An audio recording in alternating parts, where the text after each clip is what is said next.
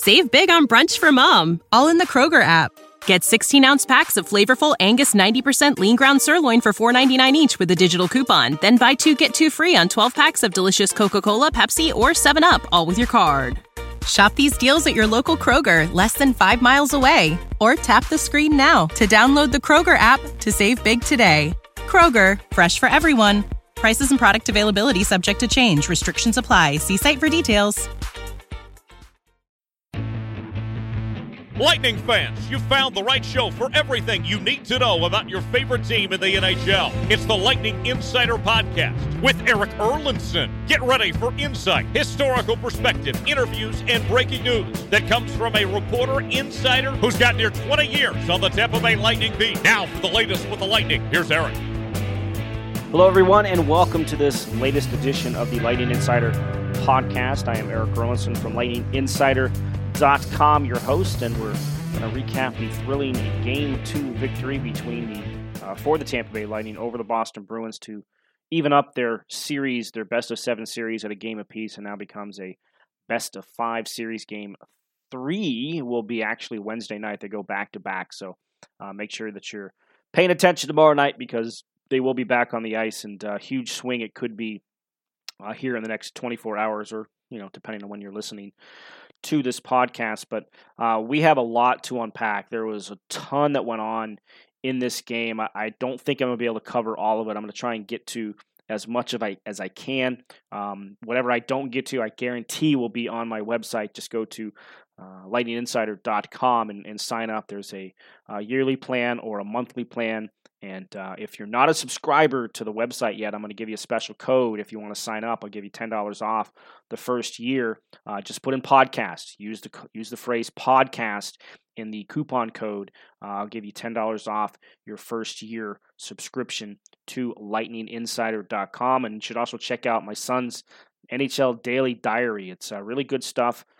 He's been writing ever since the return to play started, so going all the way back to August 1st. So he's been doing this now for 3 weeks, and it's really good and really entertaining stuff. So make sure you check out his diary as well. All right, on to the game. Always, too, if you ever have a question that you want on the podcast, I usually do these post games. So find me on Twitter. It's the easiest way to do it. Use the hashtag AskEE. That's ASKEE. On Twitter, I will find it. I usually put out a prompt for it too, so if you reply to that and use the hashtag, I'll certainly find it as well. If you want to email me questions, you can do that as well. It is eric@lightninginsider.com, and that's Eric with a K, so it's ERIK at lightninginsider.com. All right, Andre Palat's overtime winner, first of his career, wins this game for Tampa Bay 4-3, a game that the Lightning trailed twice. Took the lead in the third period, lost the lead with about 4 minutes to go. Then Andre Palat ends up with the winner about 4 minutes into overtime. And needless to say, that's the huge victory for the Lightning. Because if you go down 0-2 in the series and you've got to turn around and play a game 24 hours later, the emotional swing, and not that it can't be done, and not that this team can't handle that, but the emotional swing of having to turn around and win 4 of the next 5 games, when one of them, the first one of those, is a back-to-back situation, that's a difficult task. So you already blew game 1, where the Bruins built a 3-0 lead. Tampa Bay made it close in the end on a couple of Victor Hedman goals, but end up losing that game 3-2. And the other factor in that, and we'll get into it a little bit later from a Tampa Bay perspective, but from a Boston perspective, okay, the Lightning had a run of play big time in this game when it comes to shot possession. We'll touch on that a little bit. But the fact that Jaro Halak, remember, they don't have Tuukka Rask. Tuukka Rask left the bubble a couple of weeks ago prior to their Game 3 against the Carolina Hurricanes, turned the starting position over to Jaro Halak. And Jaro Halak, as we mentioned in the Game 1 podcast, post-Game 1 podcast, he's a quality goaltender. He's been in this league for a long time. He's carried teams in the playoffs. It's been 10 years, but he did that for the Montreal Canadiens. I mean, he was so strong in that playoffs against the Capitals and led the Canadiens to the conference final that there was talk, well, maybe the Canadiens need to trade Carey Price because they got this Halak guy. Obviously, they ended up trading Halak originally to St. Louis, and he's been with the Islanders, and now with the Bruins. He's a quality goaltender. But here's the thing: he hasn't been a number one for a while. He is 10 years older than Andrei Vasilevskiy is. He faced 40 shots tonight, and I know Bruce Cassidy said after the game he didn't feel it was a high volume of work, even though there were a lot of shots and a lot of shot attempts. He didn't feel there were a lot of high danger opportunities where he had to exert himself maybe a little bit more. But now the Bruins, I think they have to start Jaro Halak. I don't really think it's a question, but the question is out there. So one way or the other, the Bruins are going to turn back to Halak, which I think they're probably going to do. Or you have to turn to 23-year-old rookie Dan Vlader, who's never played an NHL game, never, I don't believe, even sat on the bench for an NHL game, has been in the AHL the last couple of years, had some really good numbers for Providence this year, a sub 2.0 goals against average, but he's never played an NHL game. I can't see the Bruins turning over a potential pivotal Game 3 to a goalie who's never played an NHL game when you have Jaro Halak. Yeah, it is a back-to-back. You don't see too many goalies start back-to-backs anymore. And in fact, I looked it up, and subscribers to LightningInsider.com already know the answer to this question. But even Andrei Vasilevskiy hasn't started on back-to-back nights since the 2017-18 season. And that was midway through. He started opening night, and then the next night they were down in Sunrise. He started both of those games, and he did it in December of that year. So he hasn't done it since December of 2017. And it's rare that you do it in the playoffs. And I didn't look up when Jaro Halak has done it. It's probably been a long time since Jaro Halak has started on back-to-back nights. And these are different circumstances. They're playoff games. But this is what the Lightning are facing tomorrow. They're either going to face a Jaro Halak who is starting on back-to-back nights, or you're facing the rookie goaltender, one of the two. Now, the Lightning did do this with Vasilevskiy, of course, in the 2015 Stanley Cup Final. When Ben Bishop was injured, they did put him in for Game 4 against Chicago. They had a 2-1 series lead. They felt they wanted to give Ben Bishop a game off to maybe try and get his groin better. So he was thrown in, but he had started games before, right? Like he was the backup for the second half of that year. So much different circumstance than this is. But that's why I think it was so important for Tampa Bay to win this game. The way they won it doesn't matter. It's a boost. You win an overtime game, but it's just one win, and it's another 1-goal game. So that's what the Lightning have done for themselves now, looking ahead to tomorrow night. Now, in this game, so much to unpack, and we'll start with the start. I thought Tampa Bay had a great start. First shift, they're in the Boston zone. They get a opportunity right off the bat. Braden Coburn, because remember, Ryan McDonagh did not play in this game. He was injured, did not practice. We'll get to that question a little bit later about his availability for tomorrow. But so they dressed 7 defensemen and 11 forwards in this game. So Braden Coburn and Luke Schenn were the 2 extras that dressed. And if anybody listened to me with Dave Michigan and Greg Linnelli earlier on Tuesday, I talked about how I was intrigued by the thought of going 7-11 in this game in particular. Because when the Lightning do this, and it's not unprecedented for them to do this, it allows them the opportunity to rotate the defensemen around. Because without Ryan McDonagh, that's a big hole to fill. That's a lot of minutes, and it's a lot of important minutes. Obviously, on the penalty kill, he usually takes on the top lines. In this case, he's out there a lot against the Bergeron, Marchand, Pastrnak line. You can't replace those minutes. You can't fill those minutes. But you can do it by committee.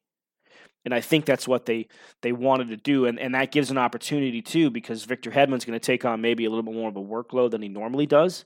We saw this earlier this year when Ryan McDonagh suffered the foot injury in February, that Victor Hedman, he gets basically, if you want to call it double shifting as a defenseman, that's what happens. So his minutes are going to go from 25, 26 to this game they ended up over 28. So that gives them the opportunity to kind of move guys around And if somebody's not playing well, then you have that extra body out there to kind of fill that role. So I was really intrigued by the thought process, and ends up being exactly what John Cooper and the staff did address the 7 defensemen, and they all contributed. They all had key nights in so many ways, and against the Bruins, that's important because you get caught out there against the Bergeron line in a situation where you don't want to. Now, again, tomorrow night, Bruins have home ice advantage, so they get last change. They'll get to dictate the matchups a little bit better. So the start was really good on Tampa Bay's part. It was the exact opposite of what happened in Game 1. They did not test the waters. They didn't dip their toes in the water.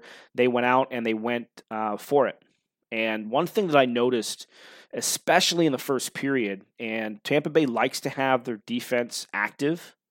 They like to have them involved in the rush, of course, and then as the trailers as well. But what I noticed tonight is how aggressive they were getting in the zone and getting down low, actually being part of the forecheck on a couple of situations. We saw Victor Hedman down low. We saw Mikhail Sergachev down low. We saw Kevin Shattenkirk down low. Much more noticeable than it was in Game 1. The ability to get in on the forecheck and create some chaos and some coverage issues for teams when you do that. And I wanted to ask John Cooper this question after the game. Of course, the way things are, we're limited. I think it's the first time I have not been able to get in a post-game question to either the players or the head coach. I wanted to ask Cooper about that. I know I did ask Zach Bogosian about it, but he didn't really give me the answer I was necessarily looking for. I mean, it is a big part of their game plan on a nightly basis, but I thought it was just much more noticeable tonight, and I think that gave the Lightning a different mindset heading into this game compared to Game 1, right? Like we just talked about, they kind of tested the waters. This kind of forced them to jump into the waters, if you will, to have that aggressive mindset from the start. Don't feel for how the game is going to be played. Go dictate how the game is going to be played. Now, it's unfortunate that the Bruins ended up getting the first goal in this game. Bogosian breaks a stick at the blue line. The Bruins kind of jump away on a 2-on-1. They don't score on the 2-on-1, but there's a scramble around the net, and it looked like Andrei Vasilevskiy had the puck covered. I don't know how the referee can sit there and say he saw the puck loose because it looked like it was trapped under Vasilevsky's pad. But they just kind of got a couple of whacks at it. The whistle never blew. We've seen this blown down before for intent to blow. We didn't even get that, and Nick Ritchie ends up getting the goal just 3 minutes into the game, and it's a tough break for Tampa Bay. They started the game exactly the way they wanted to and end up giving up the first goal.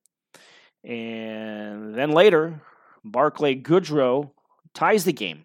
It's a great deflection. I think it was actually off a Coburn shot. So Coburn, again, being involved and getting shots towards the net for his first game since March. You know, they got the exhibition game, both Shen and Coburn did, but his first game since, back in March before we hit the pause. And it's a great goal. It's a great deflection. It's a middle slot deflection. Goes past Jaro Halak. It's a tie game. But it wasn't, because the Bruins challenged the play for offside. And you can argue this rule. You can hate this rule. I don't like this rule, but this is the rule. If you're offside, you're offside. And it doesn't matter if it's a millimeter, an inch, or 2 feet. If you're offside, you're offside. Now, the intent of this rule was to take away the egregious ones, right? Like the Matt Duchene 10 feet into the zone. The linesman or the referee isn't even looking and doesn't call it dead. And the Avalanche go down and score. I believe it was against the Coyotes. It was supposed to take away those type of calls.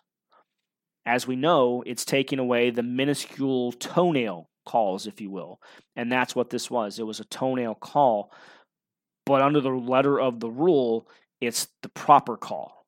So you get a goal taken off the board. And I'll say this too, it hasn't been passed yet. It is in the hands of the NHL Competition Committee to look at this. This breaking the plane rule which is not a rule yet. This is what they're trying to get through. If your back skate has not broken the plane, that will still count as onside, because the way the rule is right now, your lead foot, if your back foot comes off the ice, all of a sudden your lead foot becomes the determination whether you were onside or not. They are trying to change that rule to even if your foot is off the ice, that if it hasn't broken the plane, that it's going to be an onside. I expect that rule to get passed. If that was the case, this goal counts, because Gaudreau's skate was still in the air in the plane of the blue line. If you think of the blue line as a straight across plane from side to side, it was still behind. Unfortunately, Braden Point, if he'd have taken a quarter stride more, just a quarter stride more, he'd have been onside. He wasn't. It's the right call. And all of a sudden now you've got this bad feeling about you, right? If you're a Lightning fan. The way the first goal went in, you get a tying goal taken off the board. But here's the phrase I've uttered a few times, and I'm going to utter it again here. Embrace the suck and dance in the rain. It's something that Julien Brisebois gave when I asked him this question about how he built his, about getting the right type of competition before we get into the playoffs. And that was his answer: embrace the suck and dance in the rain. And basically that just narrows itself down to, we can't control what we can't control. Go out and control what you can.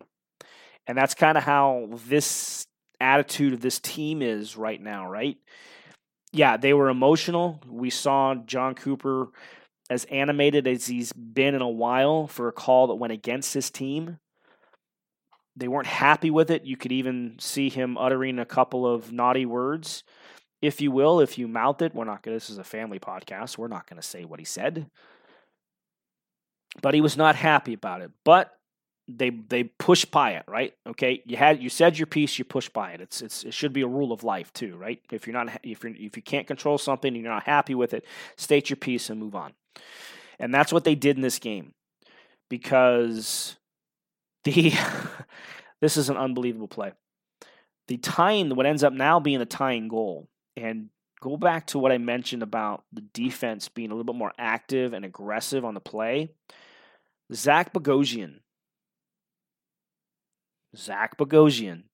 takes off, and if you want to plant that aggressive seed into a defenseman's mind, and it's just based on the way they play, it's clearly something they talked about.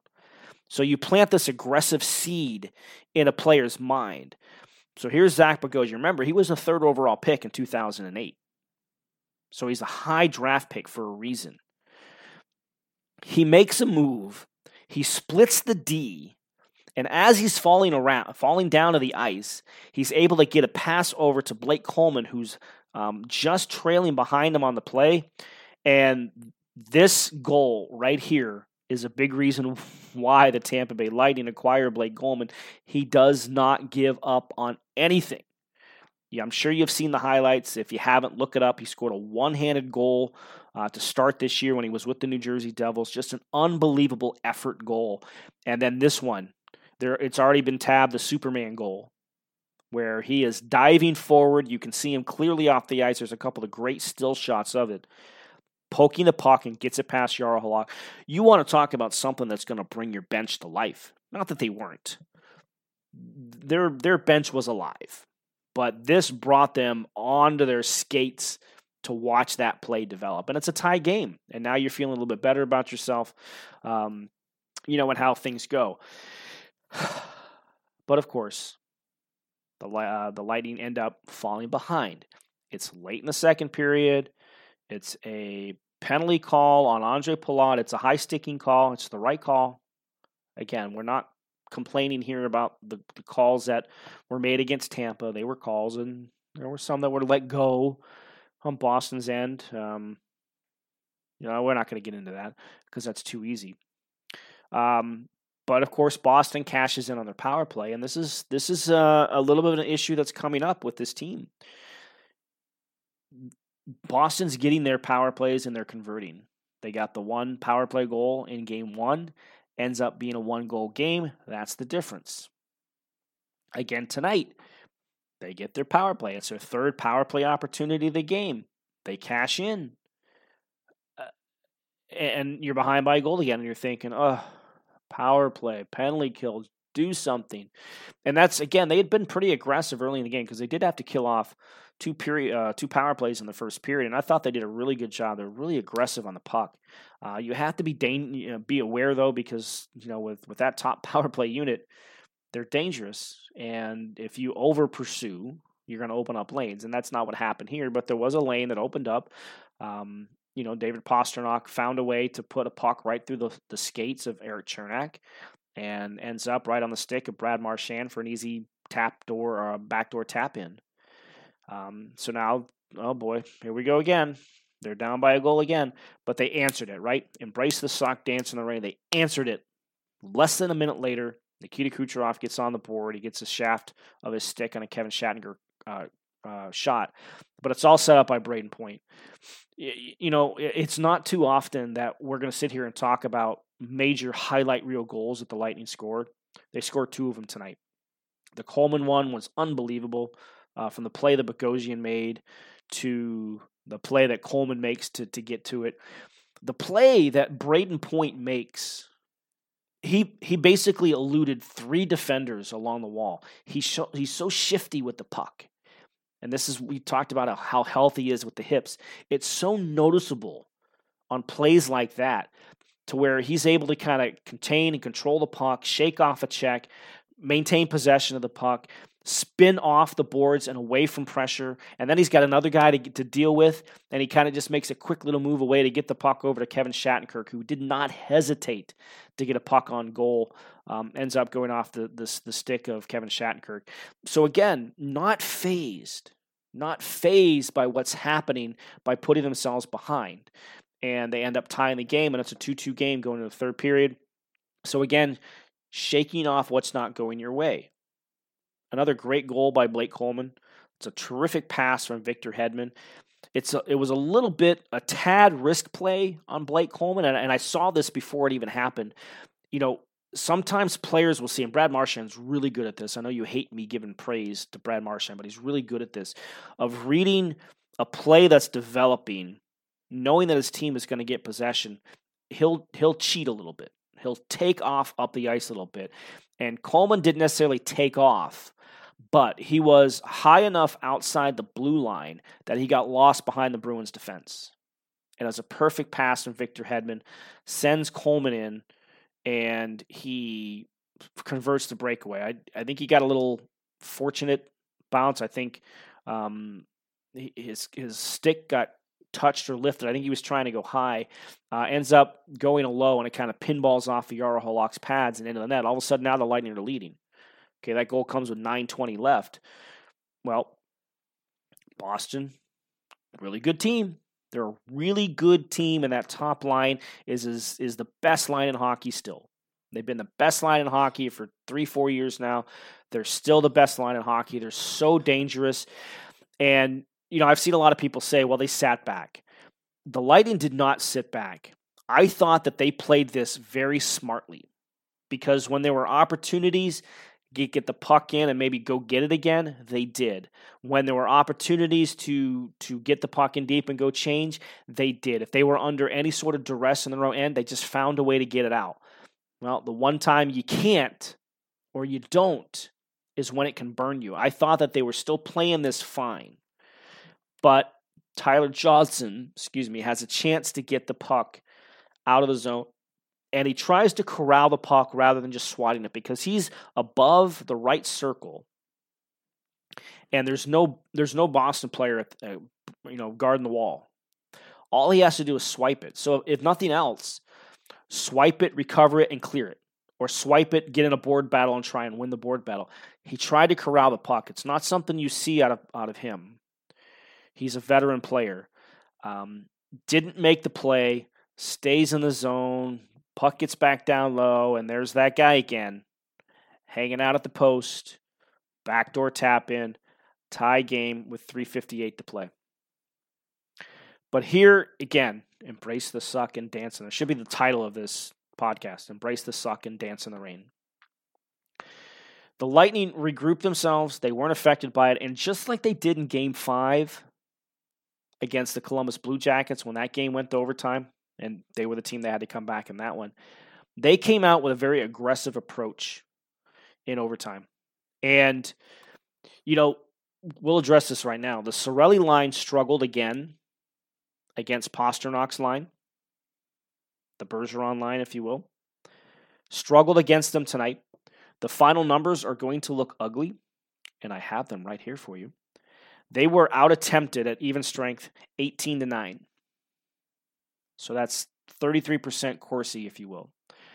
Compare that to the Gord and the point lines. Those two lines combined out-attempted their opposition 35-11. Again, this is just a 5-on-5. This is not power play. This is not 6-on-5. Not that there was a 6-on-5. It doesn't count the 4-on-4. So this is just 5-on-5 play. 35-11. The Gord and point line were combined, whereas the Cirelli line was out-attempted 18-9. That's not a good night. It was their line that was on the ice for the tying goal. But here's the thing with Jon Cooper. And it's easy to sit here and say you need to break him up. You need to get him away from the matchup. And in some ways, I see that thought process. But I'm going to put you inside the mind of Jon Cooper right now. Go back to 2018. Tampa Bay faces Boston in the second round of the playoffs. Brayden Point at that point in time was the matchup center. And his task was to go against Patrice Bergeron, David Pastrnak, and Brad Marchand. Or Brad Marchand, I don't know what he's called this week. -5 was Brayden Point in that game. Remember, this is his first playoff. He was a rookie the year before. They missed the playoffs by a point.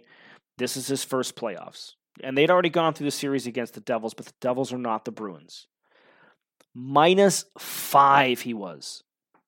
Well, of course, the questions after the game to Jon Cooper is, do you have to find ways to get Brayden Point away from that matchup? And he didn't hesitate. No, that's the matchup we want. That's the matchup we're going with. So here's your mindset. Here's your view into the mind of Jon Cooper, the head coach of the Tampa Bay Lightning. Yeah, the Cirelli line struggled. They're on the ice for the tying goal. Who's out on the ice to start overtime? Bruins put out Bergeron's line. Jon Cooper doesn't hesitate. Right back out in the Killorn line went. And guess what happened? Puck got in deep into the Bruins zone, and it stayed there. So if you want to say it's issuing challenges, if it's a signal to these players that the coach has your back, he trusts you, it works out. Cirelli is a guy who has been challenged his entire career from the time he walked on at Oshawa as a 15-year-old in the OHL and moved along in his career to the point he is now. So he's not unaccustomed to challenges. The coaching staff put the trust in them. They did the job. They did it with that aggressive mindset that they had going into overtime. And you know what the shot attempts were in the overtime? They were 13-2 in favor of Tampa Bay. They came out with a mindset that we're winning this game right now. We're going to do this. And it was a great play to win the game. So a lot of people have asked about the new players that have come in and especially the price that Julian Brisebois paid to get a couple of them. Blake Coleman gets 2 goals tonight. Kevin Shattenkirk has an assist. Barclay Goodrow had a goal that was taken off the board. Kevin Shattenkirk had the assist. I just mentioned that. But look at the play that Pat Maroon made. You've heard me say this a couple of times. He is so hard. When he's down low, there are not many players who are better than him at protecting the puck in down low areas and getting it to the front of the net. And this is exactly what he does. He collects the puck below the goal line, comes in with a wraparound, creates some chaos. Andre Palat comes swooping down. Yanni Gourde got a touch on it. It gets over to Palat. He ends up winning the game. Boom. Series is tied 1-1. The latest news and insight with the Lightning is found here on the Lightning Insider Podcast. Here again is Erik Erlendsson. So that was a lot to unpack in that game. And it was key on so many levels for Tampa Bay to come back and win that game and get this series tied going into tomorrow night. Because now it's a 1-1 series. You feel good about where you're at. You like a lot of the things that you did in this game. And the shot attempts in this game to kind of give you an idea of how strong Tampa Bay was really throughout most of it. Now, they gave up a few too many odd man rushes again. Pasternak had 2 opportunities on a 2-on-1. Vasilevsky made the save on both of them. One of them was on a pad save. The other one went off the top of his helmet and went out of play. But the shot attempts at 5-on-5, again, this is 5-on-5, were 73-47. 73-47 were the shot attempts advantage that Tampa Bay had in this game. That's 60%, just under 61%. If you want to go to all even strength, 73-49. There was only the one 4-on-4. And for the entire game, it was 86-54. So the Lightning threw 86 pucks toward the net. They end up with 40 shots on goal. Puck possession was so much better tonight. Keeping the puck and keeping the Bruins hemmed in their own zone was so much better tonight. Tuesday night, I guess you're probably listening to this Wednesday morning. But they were better in so many areas, and that was an encouraging sign for this team to kind of get back to being who they were. I had mentioned it that they looked tentative in game 1 to start the game, forgot who they were, forgot their identity. I felt they got back to their identity again tonight. And the high danger chances, 15-6. That's a huge advantage for Tampa Bay. Now, you don't want to be giving the Bruins too many high danger chances because of the firepower that they have, but 15-6 with the high danger chances in this game. All right, let's get to your questions that were sent in for the post-game show here, the post-game podcast, if you will. But I will get to all of them. I'll try and be brief and short as I can. I love the one here from Reasonable Doubt on Twitter. It's simply my favorite show, The Simpsons, Krusty the Clown, basically saying, what the hell was that? That was a very entertaining game, a fun game. It's more fun because Tampa Bay ended up winning it. But that was a very entertaining. It's a hard-fought battle. These two teams are so evenly matched on many levels that this is what you end up with. From Caleb, who's at TKFerber92 on Twitter, Kucherov looks so much better tonight. I know he's had some flashes already this postseason, but after this game, do you think he is awakening in a sense? See, I don't think Kucherov has been sleepy. He's had a couple of passes. You're like, oh, stop that. Just stop. Please just stop that. But for the most part, he's been engaged. Columbus tried really hard to get under his skin because they knew, he took a frustration penalty last year that led to a suspension. So they tried to get under his skin, and he just kind of took it and smiled and gave it back a little bit as well. There's no doubt that getting a goal scorers like to feel the puck go into the back of the net. They like to see the puck go into the back of the net. There's no doubt that I think it can help him. But I think he's been pretty engaged for a lot of it. From Bob, as always, at ATS_Tampa. Did the 11-7 force Boston to adjust? And who floated on the odd man line? Palat with the winner, not his line. Does Cooper go with that tomorrow? Bogosian play tonight was very good, in my opinion. The 11-7, this is what the 11-7 does. And I'll try and keep this brief. We mentioned how you can rotate. Well, you have to rotate the defenseman. You don't have set pairs, right? So if the other team likes their matchups, it's hard to match up when you're rotating defense around.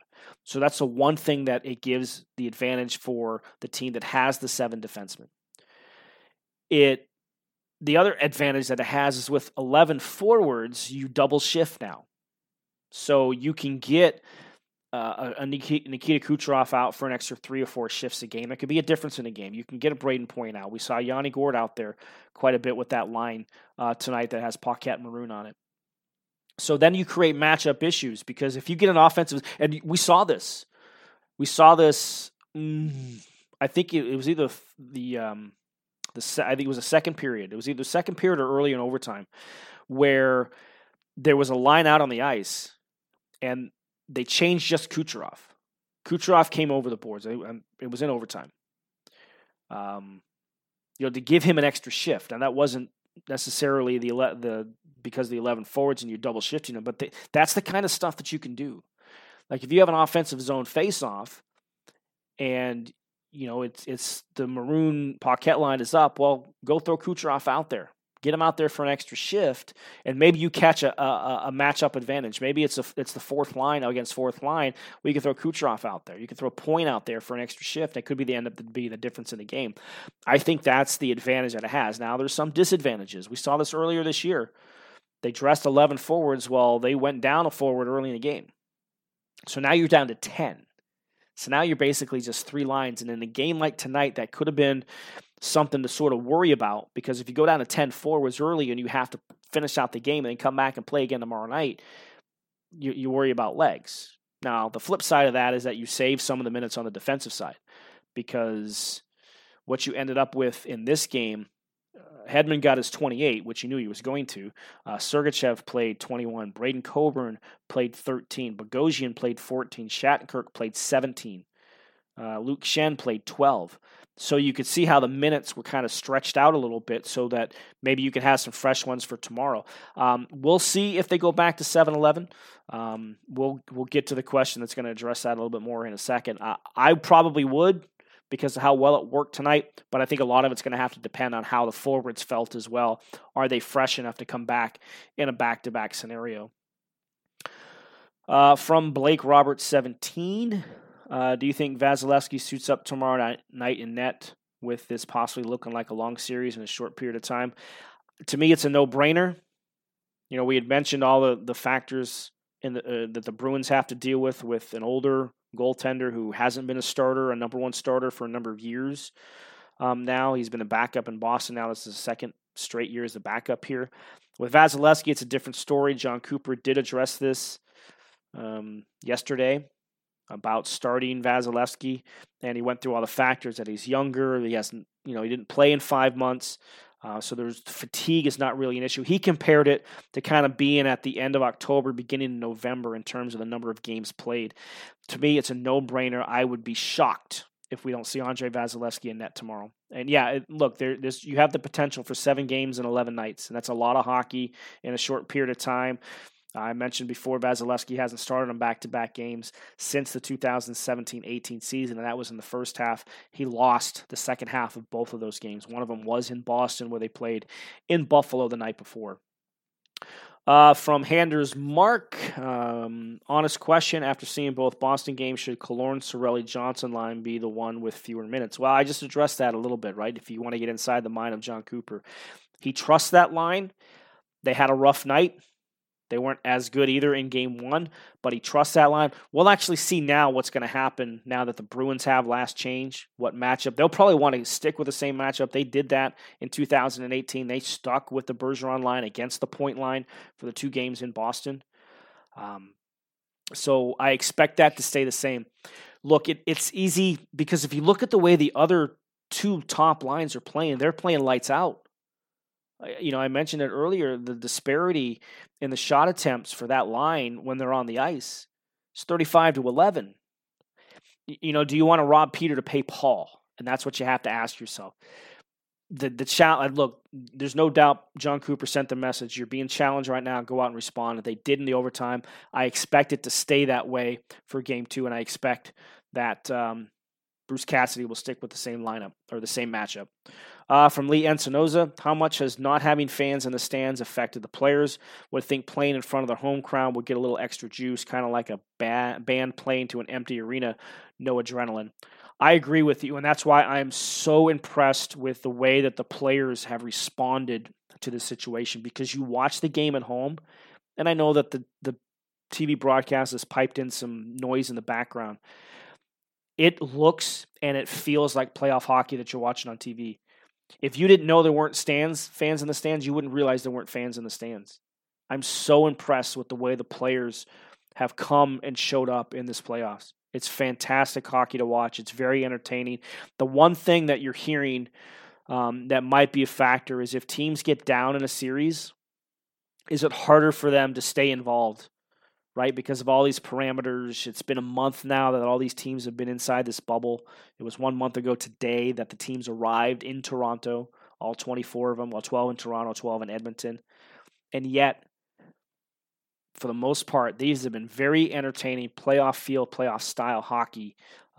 yeah, they don't get the adrenaline, they don't get the juice, but they all understand what's on the line here, and I think you're seeing that. It's very, very impressive. From D. Brown Cow, guessing we won't see 12-6 again this series. Thought we would see more of Cooch with Cirelli or even Gore tonight. Maybe I missed it. Expect to see that in Game 3. I don't expect them to change too much up in Game 3. Again, I think the feel is going to be him, John Cooper, and the staff going to the players and asking them, how do you feel? Can you go back-to-back? So it'll be a feel thing, but I'd be surprised if they don't go with 11-7 again tomorrow, because I do not expect to see Ryan McDonough in the lineup, because that was asked somewhere. They didn't hashtag it. If you want the questions, you got to hashtag it. Okay, put the hashtag AskEE. I'm guaranteed to find it. Sometimes it gets lost in my mentions, but I did see that question come through earlier. Look, if McDonough wasn't able to play tonight, I don't expect him to be able to play tomorrow. That's just the reality of it. So my guess is you'll go 11-7 again. From Evgeny Lightning fan, who's One Bolt Nation at One Bolt Nation. What was your assessment on the power play where they put Kucherov on the left side and Palat as the trigger man on the right? Seems like it created a ton of chances.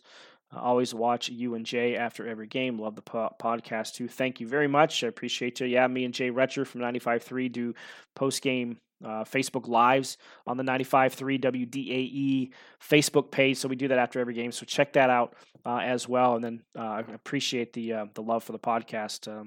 Good start here for the podcast. As far as the question, it had to change some look, right? You had to give a different look and a different feel, because 0 for 14, their second power play tonight looked a lot better. The third power play looked a lot better.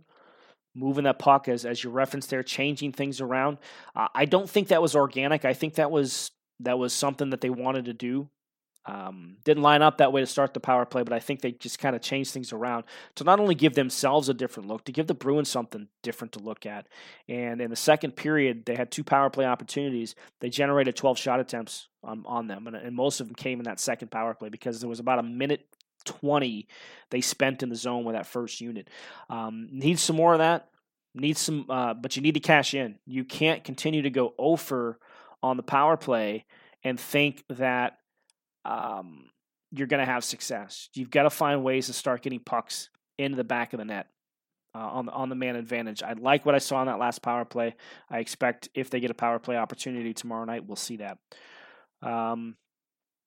From PRZEMEK, Presmic, I guess we'll go with that. I feel like Palat is an odd player in points line, and we see that Cirelli's line is struggling. Should Cooper switch Palat with Killorn or Johnson? Tyler is a righty like Stamkos, so that could work. We need more threat from the left side on the top line. They need more threats, period, from the second line, right? And it's an interesting concept. The thing is that Johnson's playing the right wing and Palat's playing the left wing. It's an intriguing thing, but then again, you go back to what I had said a little bit earlier. Do you rob Peter to pay Paul? Do you disrupt the chemistry and what's going on with the Point Palat Kucherov line and the Gord Goodrow Coleman line to try and get something to work for the Cirelli line? It's a difficult question. It's something that I'm sure the coaching staff has thought about. I don't think we're going to see a change. I think that we're going to see things stick the way they are, because just of how good the other lines have been, I don't think they're going to mess with anything in that. From April, and she apologizes if this is a dumb question. April, there's no such thing as dumb questions, but how is the stat for power play calculated for 0 for 5? How does that make our percentage 10%? Here's the difference, April. The 10% that you're seeing on the league stats includes the round robin games.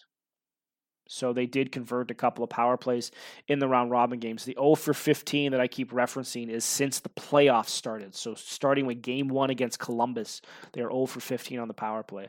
That's the difference there.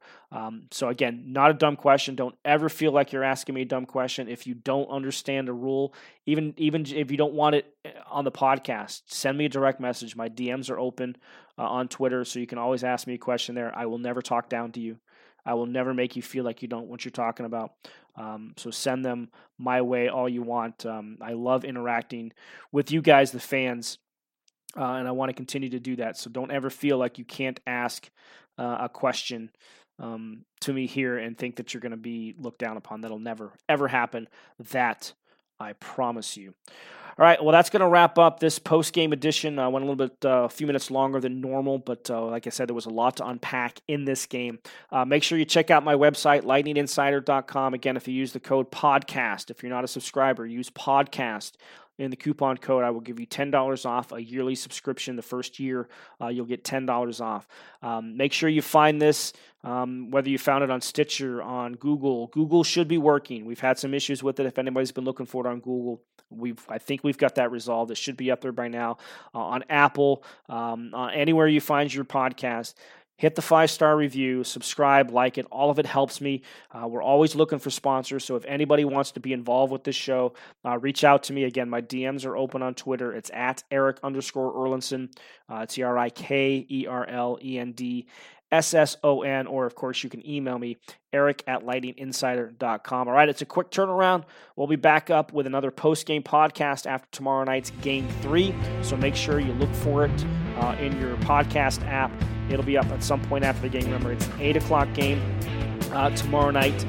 That game is again back on NBC Sports Network. So again, we'll be back with you tomorrow night after Game 3, and until then, Save big on brunch for mom, all in the Kroger app.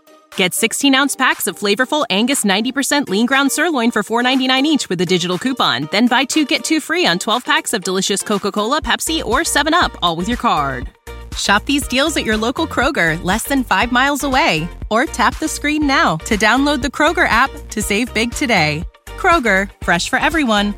Prices and product availability subject to change. Restrictions apply. See site for details.